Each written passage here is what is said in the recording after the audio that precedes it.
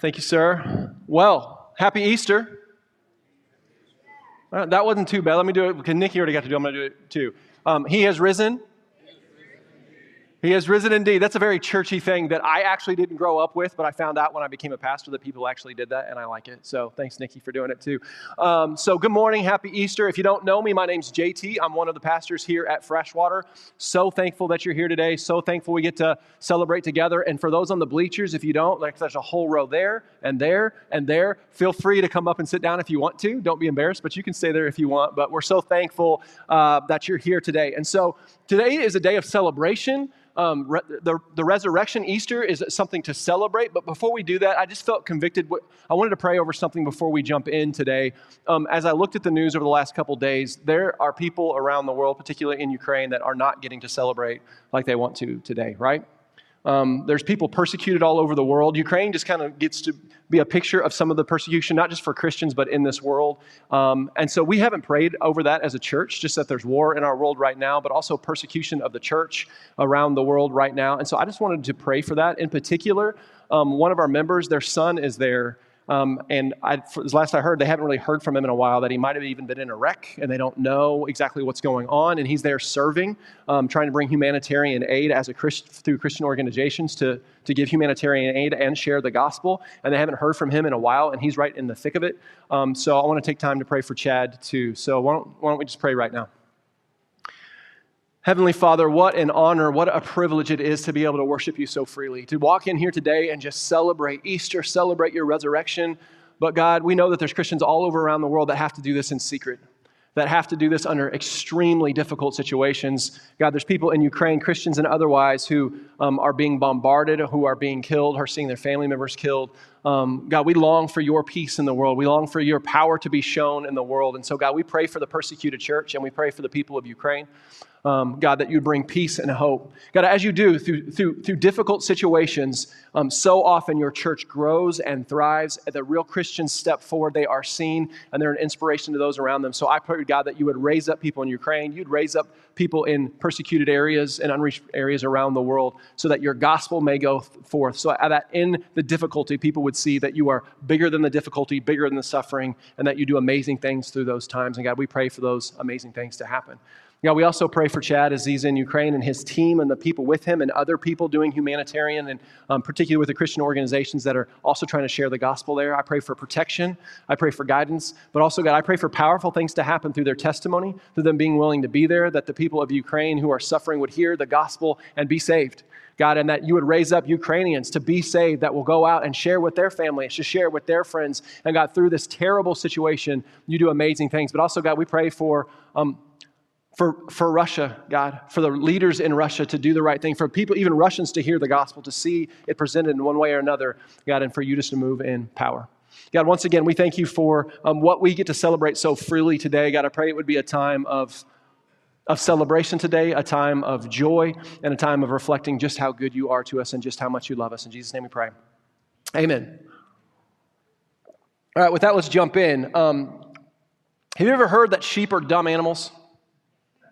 No, they're just dumb.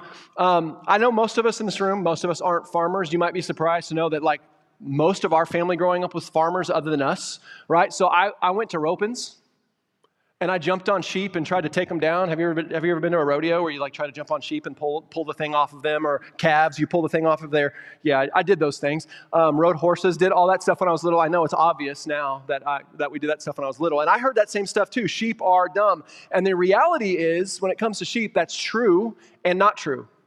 I think they kind of get a little bit of a bad rap. That sheep do have a tendency to wander off and get lost. Right? If somebody's not looking out for them and watching over them, they have a tendency to wander off and get lost, or just to blindly follow other sheep, to follow the leader into completely dangerous situations where they're risking their lives, where they're kind of walking out of one fire into another fire. And so they can get themselves in a lot of trouble. They get themselves in a lot of trouble for one, sheep have almost no ability to defend themselves. I mean, think about it. right? If a predator comes up on a sheep who's alone, they've got almost no ability to defend themselves at all. And then you add on top of that, secondarily, there are stories out there, and I know we hear about this with lemmings, but there are stories out there about sheep running away from a predator and just kind of blindly following the leader in front of them, and stories of them falling off like 30-foot cliffs or falling into ravines and just all the sheep following right after them because they're just kind of blindly following the person in front of them. They don't stop to think, maybe I shouldn't step off of this cliff where this other sheep just rolled down and died. No, they just go. And that doesn't always happen with sheep, but it does happen with sheep at times. So at least in part, that reputation for them being kind of dumb animals probably is a little bit deserved. On the other hand, and I studied this week, I didn't know this, socially, sheep are actually pretty smart animals. Did you know that? They very much are familial. They're social. They're communal animals that form close bonds. They actually remember a very high number of other sheep and kind of treat them as friends and family. They hang out with the same sheep. They know their other sheep. They know their family much more so than a lot of other animals. And in the end, that's really important for sheep because really their only protection from their predators out there, from their enemies out there, is to be together. Right, to stick really close together, to fend off the predators together, to look like a big mob so predators are hesitant to come up and try to attack them. It's their numbers, it's them fighting alongside their family that they have the best chance of survival. Anyone see where that one might be going later on? Anyone? Okay. Church, let me ask you before we jump into our passage today, do you ever feel like this? Do you ever feel like a sheep? Scripture describes us as sheep at times, right? Do you ever feel like a sheep? Ever been a time in your life where you found yourself just kind of wandering off, just distracted by the things of this world and didn't even really notice? You're just kind of wandering off where you didn't really think you would be or you would go? Because most of the time those things aren't obvious. I think for sheep, they're not obvious either. They just kind of wander off. Maybe you wandered off. It was your job. You got really involved in. Maybe it was just seeking pleasures of this world, whatever that might be. Maybe it is addictions. You gave yourself over fully to addictions and it pulled you a long way away. Maybe it was the idol of busyness. You know how often I've talked about that in the past, how we give our lives over to the idol of busyness where we get further away from God and from His family and from the things God's called us to than we ever thought we would be. I think for a lot of us in this room, it's the idol of comfort. We're so busy seeking comfort. We're so busy trying to find happiness and ease in our lives and surround ourselves with these things that we get distracted by those things instead of sometimes doing the hard thing that God's calling us to do. Instead, we give ourselves over to the idol of comfort and we kind of find ourselves further away from where we should be than we ever planned. Haven't all of us been there in one way or another in the past? Haven't we? I think every one of us have. Or the other way that sheep get in a whole lot of trouble. Have you ever just followed around the wrong person? Right? Kind of pursued things with the wrong persons. Just kind of going along with the flow, kind of just doing what the other people are doing, not really paying attention to where you are going, to where this thing is leading. I think that describes almost every one of us in high school. But is that still you? Ever had a time in your life, and maybe it's right now, that if you actually just stopped and looked up and paid attention to where you are, you would realize that you're further away from where God wants you. And not only that, further away from God's family, God's people, other people that love you and want to build you up as you should build them up. You're further away from them than you ever really planned to be and ever really thought you were going to be. Because listen, in Scripture, God makes it very clear. There is no, hey, just me and Jesus are good. I don't need the church. I don't need anybody else. I know, hey, a lot of us in this room have been hurt by the church in the past. I think I talked about this a couple weeks ago. Right, but scripturally, there is no me and Jesus are good. This is a family thing. We are sheep. It is communal. It is a community. I am meant to use my gifts for you, and you are meant to use your gifts for me. When we go it alone is when we get isolated and we get in trouble and our enemy destroys us. That's just so clear in Scripture. We're meant to be together. The good and the bad, the highs and the lows. As I've said before, how could you ever truly learn grace and patience and mercy unless you had to deal with a person that didn't deserve grace and patience and mercy? You'll find that in the church, right?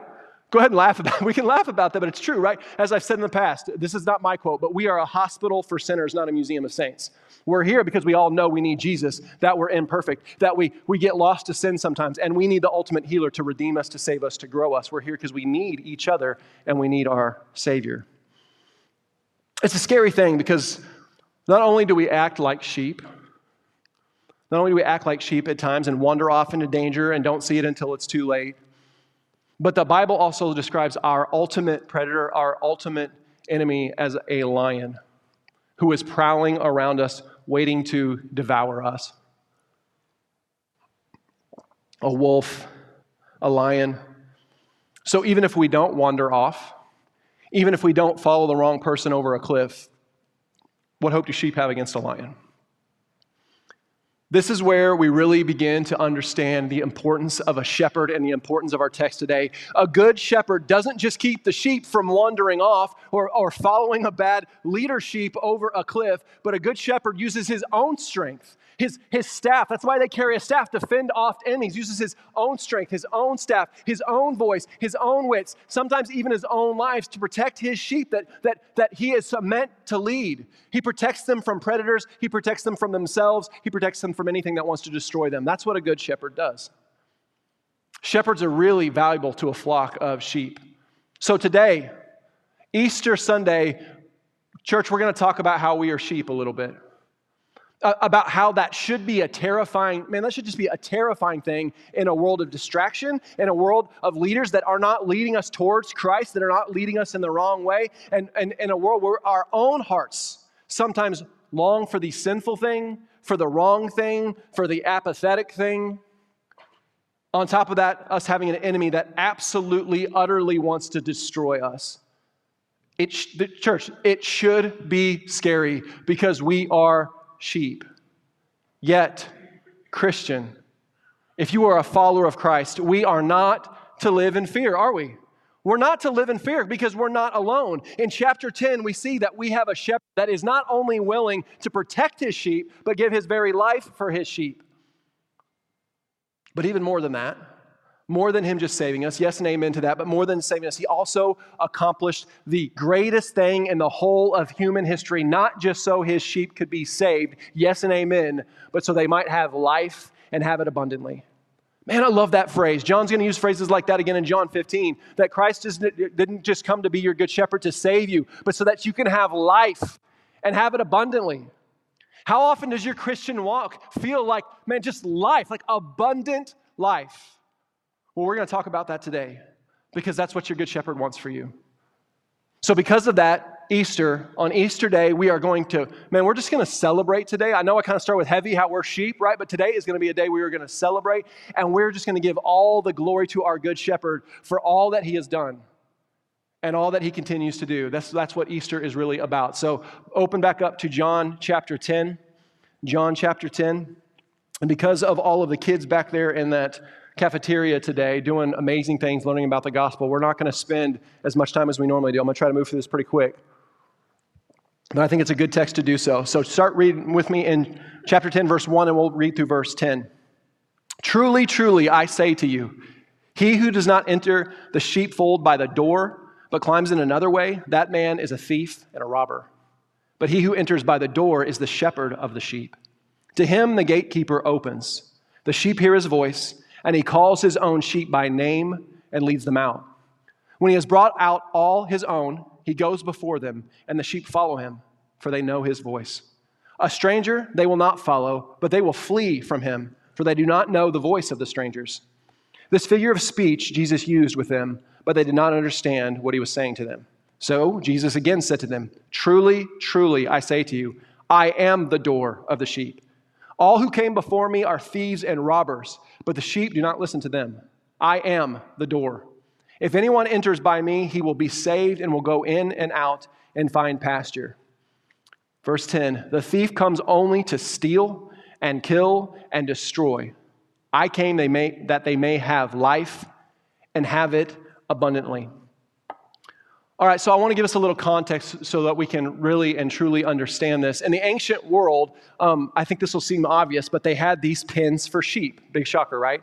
But what they would do is a lot of times they would have this walled-in area that multiple families would share. And there'd be a gate on it, and there'd be a gatekeeper to protect it. So if they brought their sheep in at night, they would be safe. So Jesus is using the sheep and the sheep pen, basically, and the shepherd and the gatekeeper and false shepherds to make a couple different but very similar analogies. And so when we go through these analogies really quickly, don't think of them as building on each other. They're two kind of separate analogies pointing to the same thing, using the same example. And so first he says, anyone who climbs in with the sheep that is not their shepherd is a thief and a robber. So if you were here last week, I know some of you weren't, but if you were here last week in chapter 9, the context of chapter 9 really feeds into this. So who do you think Jesus is calling thieves and robbers? What do you think? I'm going to go ahead and say it because I heard, so the religious leaders, right? Those who are supposed to be shepherding God's people, but instead are the enemy of God's people, right? They're supposed to be leading people to God, but they're leading them away. Do you remember, if you weren't here last week, in chapter 9, Jesus healed a man born blind from birth. His entire life, he had been born blind, and Jesus healed him. And this guy didn't really know Jesus. He just healed him. And then this man goes in front of the Pharisees and the scribes. He goes in front of the religious leaders, and they just celebrated with him that God did this amazing miracle, right? No, right? If you were there, it says that they reviled him. They reviled the man that's been healed. The most amazing thing probably any of them have ever seen. They revile him. They basically call him a liar, and then they throw him out. They throw this guy out. These are the people who are supposed to be shepherding God's people. And Jesus is the one they've been waiting for, but this is how they respond to miracles done by their own Savior who they don't recognize. This is why we looked at last week in Matthew 23, Jesus describes these people and what they're doing, and he literally says, you are leading people to hell. That's where you're leading them. So here, this is the context. They are not shepherds. They are thieves because they are robbing people of the kingdom of God.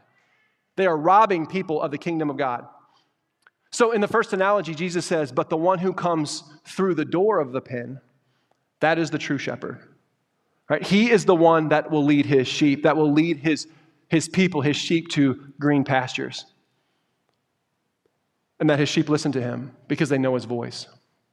And then the second metaphor, Jesus says something very similar, but again in a different way. This time he says, I am the door.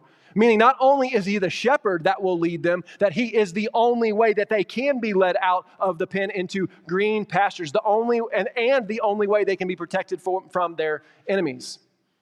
He's the only way. He is the shepherd, and he is the only way for the sheep to find where they are meant to be. All right, so in Eastern cultures, in Jesus' day, and even to this day, did you know that they almost never use anything like a sheepdog or anything else? Western cultures, we use sheepdogs and hold them in, and horses, whatever else, right? But Eastern shepherds to this day typically don't. What do you think they use to keep their sheep together? Right? Their voice. Shepherds in Eastern culture have a distinct call. And when their sheep hear their voice, they come. Many times, different shepherds would use the same pen. If it was a walled enclosure, they'd use the same pen. And so there'd be multiple sheep kind of mixed in together, and they would come in. Their shepherd would enter through the door, and he would call out to his sheep, and only his sheep would come to him because they know his voice. It's distinct. They know him, so they come out into the pasture and follow their shepherd. Right? Even and sometimes shepherds would come together and their sheep would come together, and to separate them out, their shepherd would call with his voice, and all these sheep that look like they're all together, the ones who were actually his, would come out. They would separate out from the rest of the flock, and they would follow their shepherd. They would follow the call of their master. Jesus, using these examples, would have been very clear to the Jewish people at the side because they all knew shepherds. People in their families were probably shepherds. Some shepherds might have been listening to him. We don't understand this analogy as clearly as they did at the time, but for them, they would have seen very clearly what Jesus was trying to say. Jesus is trying to tell the Jews listening, and this would have been religious leaders listening and the average Jewish citizen listening right now, that he is the door to the kingdom of God. That he is the true shepherd leading his people to the green pasture. That he, through his distinct call, his children will hear his voice. His sheep will hear his voice, and they will come. They will hear, and they will enter through him and be saved. Or as he will say later in John in a different way, I am the way, I am the truth, and I am the life. Church, Jesus condemns the religious leaders so many times throughout all of the Gospels, and he should. He's calling to attention that they are thieves and robbers because they're robbing people of the kingdom of God. But in verse 10, I think he's being a little bit more specific. Read verse 10 again. It's a really important verse for our context today. Verse 10 says, the thief comes only to steal and kill and destroy. I came that they may have life and have it abundantly. In verse 10, I think he's drawing our attention to something specific, not all of the thieves and robbers, but our true enemy. For those of you who've been here, I asked you guys a lot of questions today. I want to see if you remember. In chapter 8, Jesus says once again that God is my Father. The Father sent me. But he's talking to the religious leaders here, and he says, but he's not your father. Who does he say is the father of these religious leaders? Satan. The devil. Look, I'm telling you, when it comes to these guys, Jesus does not mince his words, does he? Right? I come from my Father, so I know my Father, but you're not of him because your father is the devil. Church, we have a very real enemy. As I've said in 3 or 4 sermons recently, nobody talks about Satan and hell more than Jesus Christ does. Let that sink in. The one who loves us, like everybody looks at Jesus as a ministry of love. He talks about the evil of the religious leaders and Satan and hell more than anyone else does. Church, we have a very, very real enemy. An enemy that's far too much for you to handle, too much for us to overcome, and far, far too powerful for any of us to have hope against. And here's the thing, in Western culture, and maybe even for me at times, I think we downplay this a little bit. But hear me, Satan is real. And he is a liar. And he is an accuser.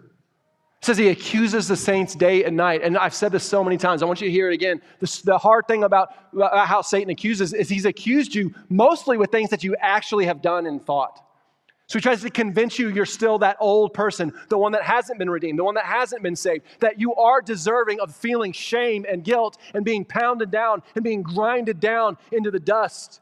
And sometimes he's accusing you of things you've actually done. That's who he is. He wants to destroy you. He wants to kill you. And I know many of you in this room have felt that before, haven't you?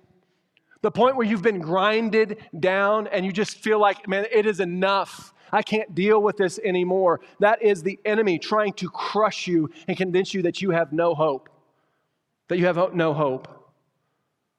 He wants to pull you away from your shepherd so he might kill you, so that he might destroy you. But he doesn't want to just pull you away from your shepherd.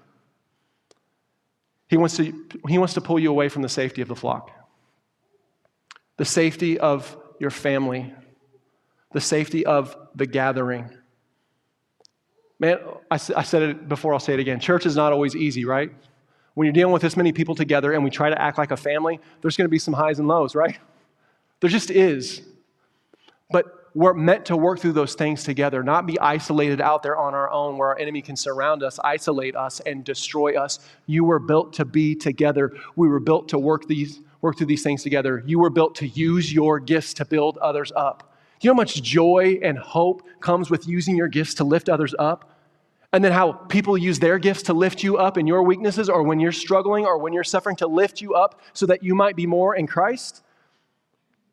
Everything in Scripture is about our enemy trying to isolate us and destroy us. But we leave the flock. He wants to separate you out from the flock. Your enemy wants to rob every good thing from you and utterly destroy you, and you don't have the power to stop it.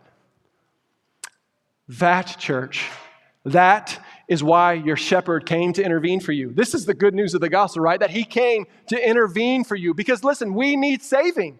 We need saving. But Jesus didn't come just to save you from your sin and from an enemy who wants to kill you. No, he also came so that you might have life, as it says in verse 10, and have it abundantly. Church, what does it mean to have an abundant life? Well, we're going to talk about that in a second. Right, Rhonda, you're ready to answer. I love it. I'll come back to you in the end, right? What does it mean to have abundant life? Rhonda's like, I know.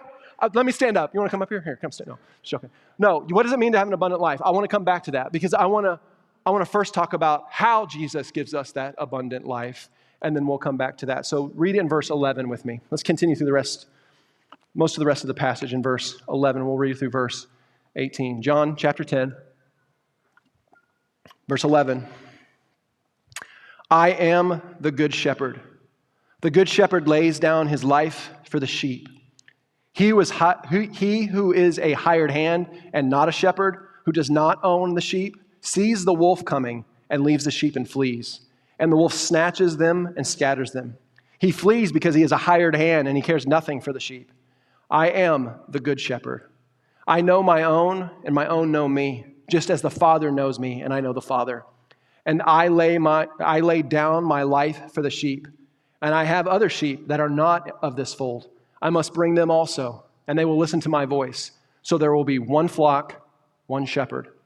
For this reason, the Father loves me, because I lay down my life that I may take it up again. And here's where we get in this being an Easter passage. Verse 18, no one takes it from me, but I lay it down of my own accord. I have authority to lay it down, and I have authority to take it up again. This charge I have received from my Father. I love it. So again, I don't know if you picked up on the I lay down my life and I take it up again, talking about his resurrection. Again, I didn't plan for us to be in this passage. God just works it out like this is a perfect Easter passage for us to be in the middle of John. I absolutely love it. So the Old Testament talks about how the shepherds over Israel were tasked with guiding the people to God. That's what the priests did. That's even what the kings ultimately were supposed to do. And listen, in the Old Testament, at times, the priests did a good job of this. At times, the kings did a good job of this, of leading the people, of shepherding the people. But at other times, like in Ezekiel 34, the prophet Ezekiel speaks the words of God against those leaders, against those that were supposed to lead the people to God, but instead were leading for their own gain. It says in the passage that they were getting fat while the people starved. They were getting fat in their own gain while the people were starving spiritually and they were wallowing in their poverty physically. So all through the Old Testament, we see just how against God is. He sends prophet after prophet to condemn this, to come down on this. God is against this. So we see Jesus continuing that in the New Testament. He continues his Father's condemnation and is just outright anger towards leaders. And here he calls them wolves. He calls them hired hands. They are false shepherds. False shepherds that run away in the people's greatest time of need, right? They look all pretty and they like their jobs until tough times come, the wolves come, and then they run away. Shepherds who, when put to the test, they fail their duty and they show that they were false all along. They show they were false all along. But we also see talk in the Old Testament in places like Ezekiel 34 and Ezekiel 37. As I had a conversation with TJ the other day, if you want to see all of this, just read Ezekiel. It's all over in Ezekiel, but particularly you can read chapter 34 in Ezekiel, chapter 37 in Ezekiel. It begins to talk about a good shepherd. A shepherd kind of in the likeness of King David that will come and he'll gather his sheep in his arms, he'll gather his lambs in his arms, and he will lead people to safety. He is going to be the one that will lead people out of darkness and into the light. So what it seems Jesus is saying here as using metaphors, the Jewish people are picking up on. Like again, they know their history of David and they know the history of the shepherds like figuratively, but they also know what's meant by a shepherd, Old Testament and Jewish culture. And so we can see that they understand because I'm not going to read it today because Noah already did, but the end of our passage, you see? They hear Jesus saying these things and they don't think he's just talking about sheep. They don't think he's just talking about sheep pens. They know what he's saying because it says some of them say, man, this guy's demon possessed. He's insane. While others are saying, no, look at what he's done and look at the things he's saying. He healed a blind man. And I've never heard anyone talk like this. So the people were divided because they knew what he was trying to say. Some people literally picked up stones to stone him because they knew exactly what he was claiming when he's saying, I am the good shepherd. I am the one. I am the one in the likeness of David who will truly shepherd God's people. But what they can't possibly understand yet is that when Jesus says, I am, using that phrase, I am the good shepherd, the true shepherd, that not only protects his sheep, but lays his life down for them, he's talking quite literally. He's not talking about the shepherd in the field, using that as a metaphor that will do anything for his sheep. He's quite literally saying the real good shepherd will lay down his life for his sheep. And church, that's what we celebrated on Good Friday, isn't it? We didn't get to meet together for Good Friday this year. We kind of celebrated it last year, but that's what we celebrate on about Good Friday. Your enemy is real, and his tools, sin and evil and death, have enslaved us, have corrupted us, have deceived us, and in the end, without our good shepherd, will eternally destroy us. Our enemy is too powerful, and our sin is too devastating. But, as it says in Ephesians 1 and 2, right? But God. But on that cross, our good shepherd said to his sheep, listen, you can't beat this enemy, and you can't get free from the guilt of your sin. You've wandered off too far. So I'll run after my lost sheep. I'll come chasing after you, and I'll lay my life down for you so that I can bring you back and set you free. This is what the Good Shepherd does. This is what he's about. On that cross, our Good Shepherd shattered the power of our enemy. Did you hear that? Don't walk like you're a slave. Don't believe you're a slave to your worry, to your fear, to your lust, to your addictions, to the seeking of pleasures, to whatever in your life tries to own you. You have been set free. He crushed the power of the enemy. He broke his enslavement over us. So we're no longer enslaved to our sin. We're no longer held back and held down and bound to our shame and guilt. We no longer even have to fear death because by believing in him, Jesus has conquered death. He's conquered death for us, church. It's such good news. Do you walk in the truth of that? Because it's such good news. So, church, what Jesus is telling them here is that, but it's so much more than that. He is saying, not only will those of my flock come, but others who are not of this fold are going to come too. Do you hear me? He said, there's some that aren't of my fold, but I'm going to call to them, and they're going to know my voice, and they're going to come too. Who's he talking about? The Gentiles. If that sounds like a really churchy word, Gentiles just means not Jewish, right? That he's calling to, Jesus is a Jew, right? He's calling to the Jewish people, but he's making clear right now, hey, there's some that aren't in our fold, and listen, I'm calling to them too. And if they picked up on that, they probably would have got, some of them would have got even more angry because wasn't the Messiah for them? So he says, there's people not of my fold, and I'm calling to them too.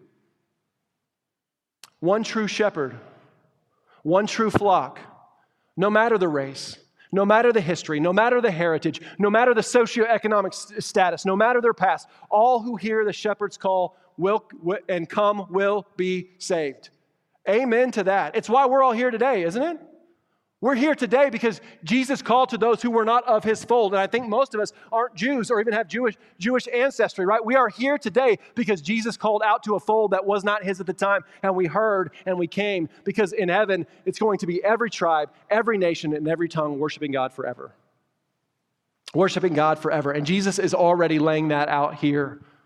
And they won't see this quite yet, but they're going to see it later, won't they? When the gospel goes forth to the Gentiles. So here's where we finally come back, church, to this abundant life that it talks about in verse 10.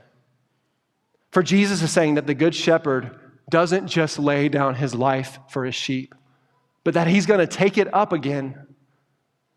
That by the Father's will, by the Father's plan, and this is why the Father loves me, because I do his will, I follow his plan. This is Jesus saying him and the Father are one. I do everything he asks me to do, and I follow him perfectly, faithfully. By his plan, that Jesus is saying, I willingly and by my own authority give my life for my sheep.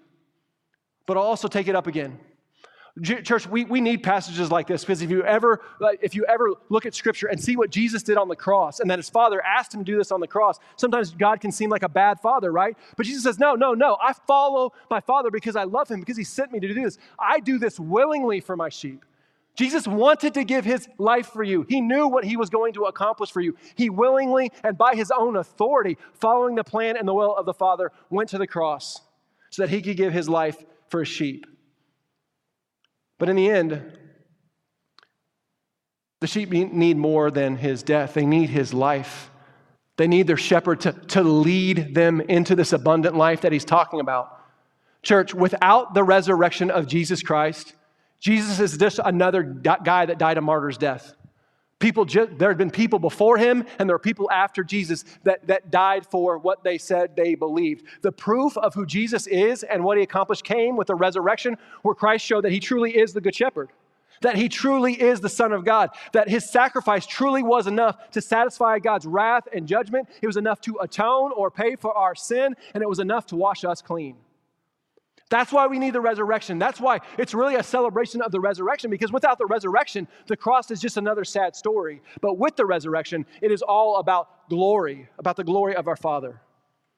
Church, in his death, Jesus made the payment for our sin.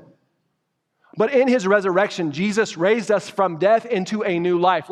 Jesus literally created a new people, a new covenant people in him. People that would die to their old selves and be raised to be made alive with Christ.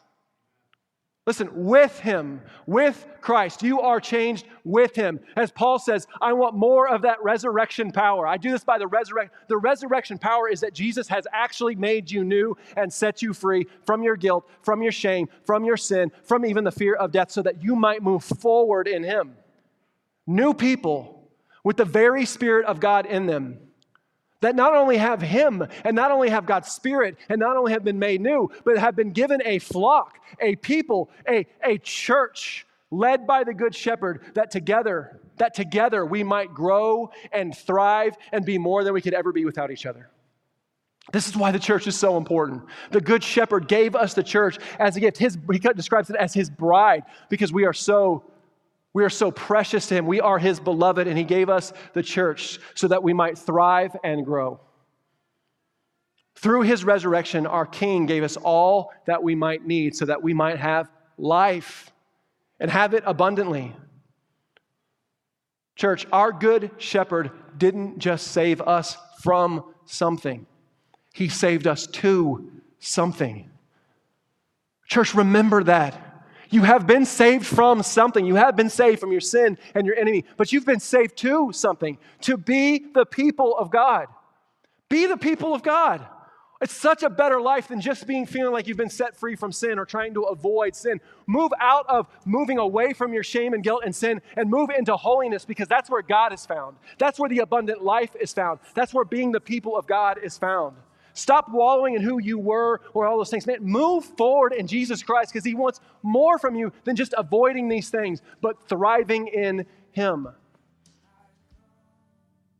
People, the people of God who share the good news of the gospel, who do good works, and people who use their gifts to proclaim the glory of God and build each other up so that we might know the joys and the hopes that come with the abundant life of being the children of God. And what he's talking about here, and it's an abundant life right now in Him, and an abundant life that will well up all the way into eternity with our God and our King. Yes, it's pointing to eternity, but it's also pointing right now. God wants you to have an abundant life for now and in eternity. That's the power of the resurrection in you, church. Church, because our Savior is not dead, but alive, because sin has been conquered, because sin has been washed away, because the power of death has been destroyed, our King is now sitting at the right hand of the Father, who is still interceding for us by the power of the Holy Spirit. He is still guiding us and protecting us and leading us and shepherding us into green pastures. That's what your Savior wants to do for you. That's what God wants for you, showing us that the abundant life is not about longing for the things that the world longs for. It's not about material things or getting promoted at work or having whatever in this life that you think is going to fulfill you. There's nothing wrong with wanting things in this life, but they aren't the thing that's going to fulfill you. They aren't the thing that's going to give you hope, and they aren't the thing that are going to give you lasting joy. All of those things are fleeting. And listen, everybody in this room knows it. All of us have pursued things that we thought were going to be the thing that would make us feel whole. And if you've ever been like me and you actually got that thing, in the end, once you've got it and it feels good for a while, then that good feeling, that awesome new feeling wears off. What do you got left? You got a hole, because it was never meant to be enough. It was never meant to give you an abundant life. It was never meant to make you feel what you're supposed to feel in Jesus Christ. The abundant life comes with pursuing Jesus Christ and knowing His peace. Man, we cast that word aside, but man, I talked to a buddy one time who was lost in sin and hurting in his marriage and so many more, and all he said, man, I don't need all of these things. I just want peace. Peace in my life, that everything's going to be okay, that I am whole, that I can move forward, and that I can have hope. That's what God wants to give you, not material things. Sometimes God provides material things. Sometimes He says no because He loves us. What He wants to give you is Him, because in Him is peace. In Him is hope. In Him is purpose. In Him is a resurrection life. Church, listen, church. Do not live your life as if your Savior is still dead, as if He died on the cross to pay for your sins and now it's over because you've been set free from your sin. Your Savior is alive. Pursue Him as if He is alive. Seek him and trust him and try to hear from him and follow him and love him more every day, and you will find an abundant life in him. Your good shepherd has already done everything that needs to be done so that you can thrive and grow in him. Everything that you need to thrive in him has already been accomplished. So this Easter, church, let's recommit our lives to chase after him, to follow him, and to glorify him with everything in us so that we might know him, that we might truly, in the deepest parts of us, believe in him, so that we might pursue him and have this abundant life, and so that abundant life might pour out of us into other people, and by his resurrection power, we might lead other people to have new life in him too. Church, I love you. Happy Easter. Live the abundant life in Jesus Christ and pursue him. Let's pray. Oh, Heavenly Father, we are so grateful for you today to see your plan all through Scripture, all through the ages to save and to redeem your people. And not only that, by the life of your very own Son. God, what an amazing story is it to see that you had a plan all along that we might be redeemed and saved, but not just redeemed and saved, that your Son would rise from the dead, be resurrected into new life, and that he wants to give that new life to us.